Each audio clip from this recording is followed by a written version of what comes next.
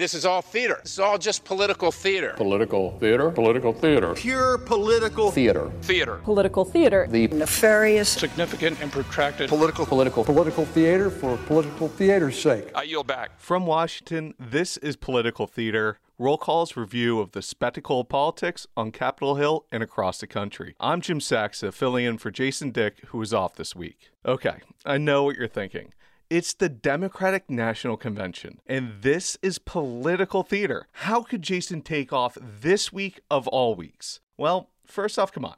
We all deserve a break every now and again, so let's stop with the vacation shaming. There is some real toxic workaholic nonsense there. Secondly, and way more importantly, this DNC might not really matter. We just don't know yet because it's unlike all those that came before it. I know. It's a trope that every election is unlike all those that came before it, and that pundits who say that also have to say, but no, this time it's true.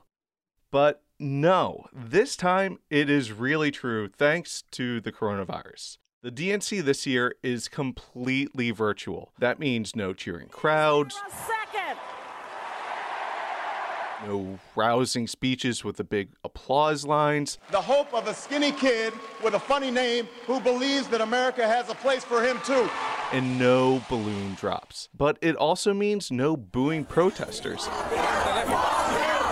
At least not in person. Still, some things remain the same. We already know this convention has awkward jokes, a bunch of weird regional pride on display, and lots of Bruce Springsteen. But does any of this matter? To help us find out, we've asked Julia Trusso, who is covering the 2020 presidential election for the Philadelphia Inquirer, to join us. We'll also ask her about the state of the race in the Keystone State. Julia, thanks for joining me. Hey, Jim, thanks so much. So first off, you just got back from vacation in Rhode Island, but you didn't mention anything on Instagram about it being the calamari comeback state. So what gives there? It's true. I regret not trying some calamari. Although one thing that wasn't really explained was if there was a comeback, was there an issue with it before? Ooh, yeah. But Rhode Island was beautiful. It's a great state. So let's talk about this convention. It's pretty different. We know it's pretty different from the past ones. So I guess we should talk about the last one first. Mm-hmm. It was in Philly. We were both there and covering it. I remember thinking the convention was kind of ridiculous. It was corny and cheesy and mostly pointless, it seemed, but it was also kind of inspiring to see democracy in action and all these thousands of people coming together to support their party. And it felt like a really massive tailgate for the Eagles to me, right? Like right down to the fact that nearly half the people there wanted a different starting QB for their team. So what was your take? Definitely. It was a blast to cover because 2016, I think it had both kind of the spectacle of convention and also some news, given how upset Bernie Sanders supporters were. I remember I would get dressed in a dress and heels, knowing I'd be inside the convention hall, and then I'd have a gas mask and sneakers in my backpack to cover the protests outside. So it was just kind of a really lively and exciting combination of things. Like you said, it was hokey, but I missed kind of like the creative signs and the state pride, although that was on display in that virtual roll call you alluded to. So I guess the big common thread there is a gas mask that we're constantly wearing.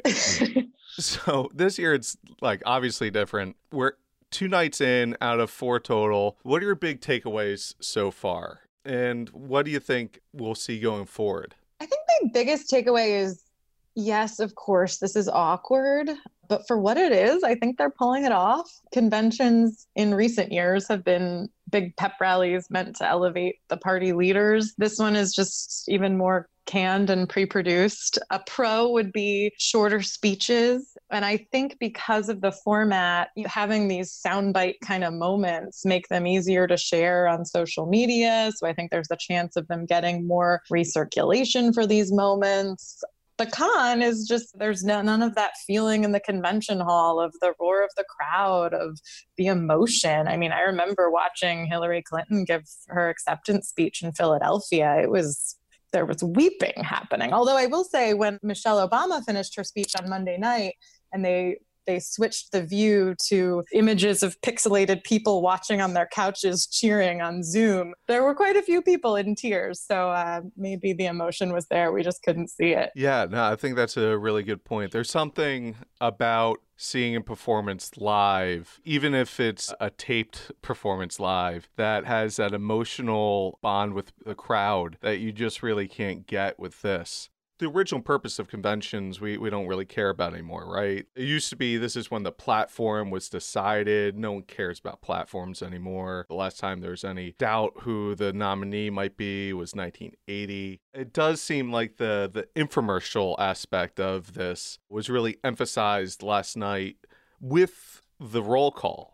I thought, and I want to know your thoughts, that it worked. It felt like close to 57 back-to-back 30-second ads for Joe Biden and the Democratic Party. What were your thoughts about it? I kind of loved it. It could be that we're all stuck inside and largely unable to travel, but it was like this great love letter to America. I do think one of the most fun parts of a convention, a live in-person convention, is the state pride, like the Wisconsin delegation wearing hats with blocks of cheese on them and the New York delegates dressed as the Statue of Liberty. So you got a taste of that with the roll call. And while a lot of the people featured actually announcing where their votes were going, while a lot of those people were elected officials, many were kind of more regular, average people, which is something I think the Democrats are really clearly trying to highlight in this convention, and that made it a little more fun. Those folks were more fun to watch. Absolutely. One thing I was disappointed in was Pennsylvania. I didn't say it. I didn't want to criticize my hometown senator, but he was a little stiff. Well, Bob Casey was never known for his charisma, right? But yeah, just talking in front of Joe Biden's childhood home in Scranton. They missed the opportunity to, I don't know, do something a little bit more lively. Maybe working gritty somehow. Who knows? A lot of what we saw last night and the night prior was these personal stories about how much of a mensch Joe Biden is. He's the regular Joe's Joe. The person who officially nominated him was an elevator operator. And that's an obvious contrast to Donald Trump, who, they've been subtly painting as basically a sociopath. My question is, do you think it's working? And do you think it would be more effective in person? I think it is working. I mean, I'll say that I think both of these conventions, the audience is the base. I don't know how many undecided voters are tuning in, from 9 to 10 online and then 10 to 11 on a network. But I think that the message that, Biden is really good with real people is more than a message. Back when campaigning was in person, I followed him on the campaign trail, and he would, I think, consistently, give whatever speech he was going to give, often have a couple fumbles or just kind of awkward turns of phrase that you could almost predict the clip that the Trump campaign would make out of it. And then it was on the rope line, the selfie line, where he really did genuinely bond with people. And I think that's what the campaign has to showcase in the convention. A lot of the folks I've talked to who meet him at even these more recent kind of small campaign events have said that they find him really empathetic. And a lot of them I'm now seeing on the convention, stage or screen. Yeah, I want to actually ask you specifically about that. We've seen a lot of Pennsylvanians over the first two nights, and we'll talk about that in a second. But one of them, Scott Richardson, you've interviewed him before the DNC. Tell us, how did he wind up on national television? I was covering a roundtable discussion with Biden and 4 small business owners a couple months ago.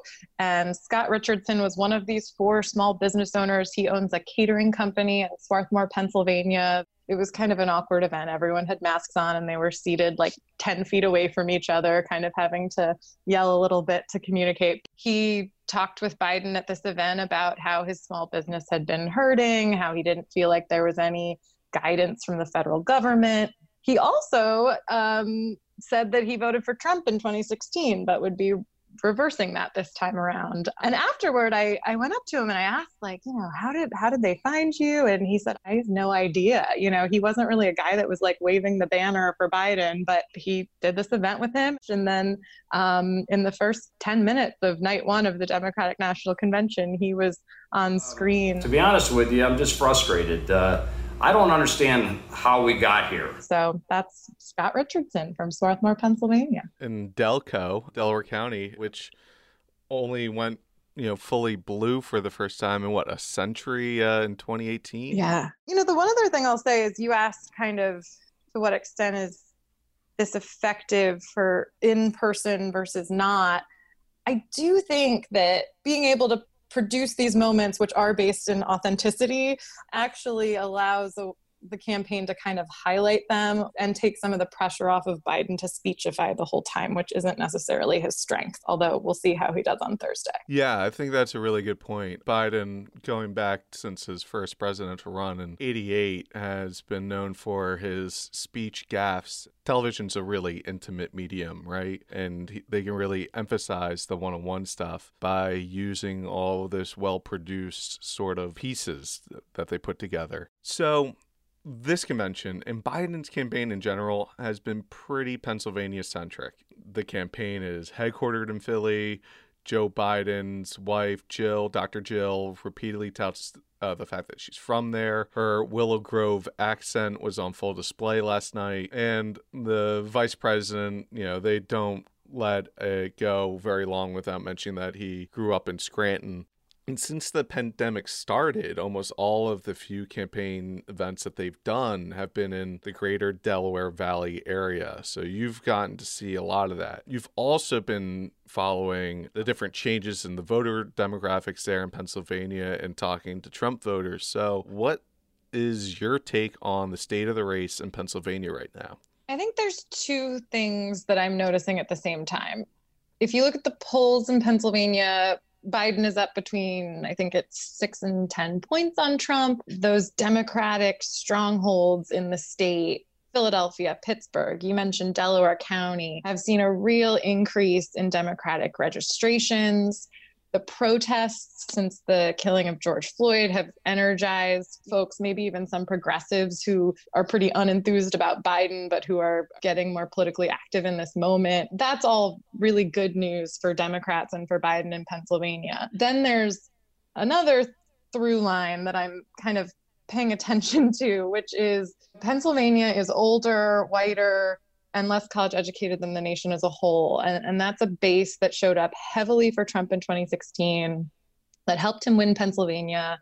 When you look statewide, there's a lot of counties and small towns that look like that where Republican registration has really increased. So statewide, Republicans have added about 5 times the number of voters to their rolls as have Democrats since 2016. While Democrats still have the voter registration edge in Pennsylvania, it's down from where it was. And obviously in 2016, Trump still won with that playing field. So, you kind of ask, okay, are those just moderate Democrats who finally made it official and joined the Republican Party, who've been voting that way for a while? Or is that Trump solidifying and growing his base in areas like around Scranton, Biden's hometown, that could really make a difference for him in the state, which he won by, as we know, about 44,000 votes. And what I picked up last night and the night before, and I'm wondering what your thoughts are on this. There are 2 big groups that Biden in particular was trying to talk to. And I think one was the moderate Democrats who might be willing to come back to voting for Joe after voting for Trump, and the Black Lives Matter supporters and, Black voters in general. There's a lot of focus on race, Monday night particularly, and a lot of appeals to moderate Republicans, frankly. Yeah. John Kasich and Christy Todd Whitman. There seemed to be a little bit less, although still prominent, of the appeals to the left. And considering that you said earlier, and I agree with this, that this is something that's really being watched by the base, how effective do you think the campaign has been so far in sort of trying to weave together those 3 disparate groups anytime you try to show how big your tent is, my opinion is it's going to be the progressive wing who kind of feels the most slighted by that, because their whole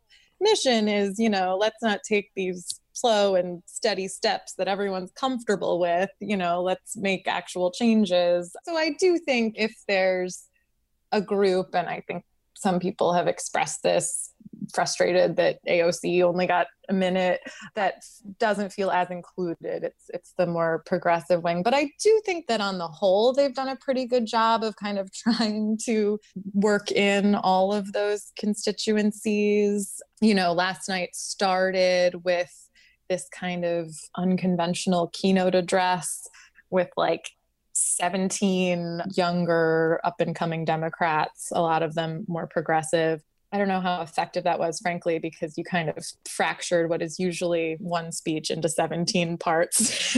But it did give a lot of lesser known people kind of a brief moment in the spotlight. I wanted to talk about the keynote a bit. Once again, 3 Pennsylvanians were in it, a lot of Pennsylvania representation. Rep. Brendan Boyle, State Rep. Malcolm Kenyatta, and Representative Connor Lamb. But what really interested me about this, I felt like Boyle had some whatever lines. Malcolm Kenyatta was just being himself, essentially, which is a poor black kid from North Philly who's done well, right? But Connor Lamb interested me because he ran in a special election in 2018. It was a harbinger of the blue wave. We saw that in November. He won in a R+20 district, defeated 3-term Republican Representative Keith Rothfuss. That was a district that, had existed in 2016, would have backed Trump by 2 points.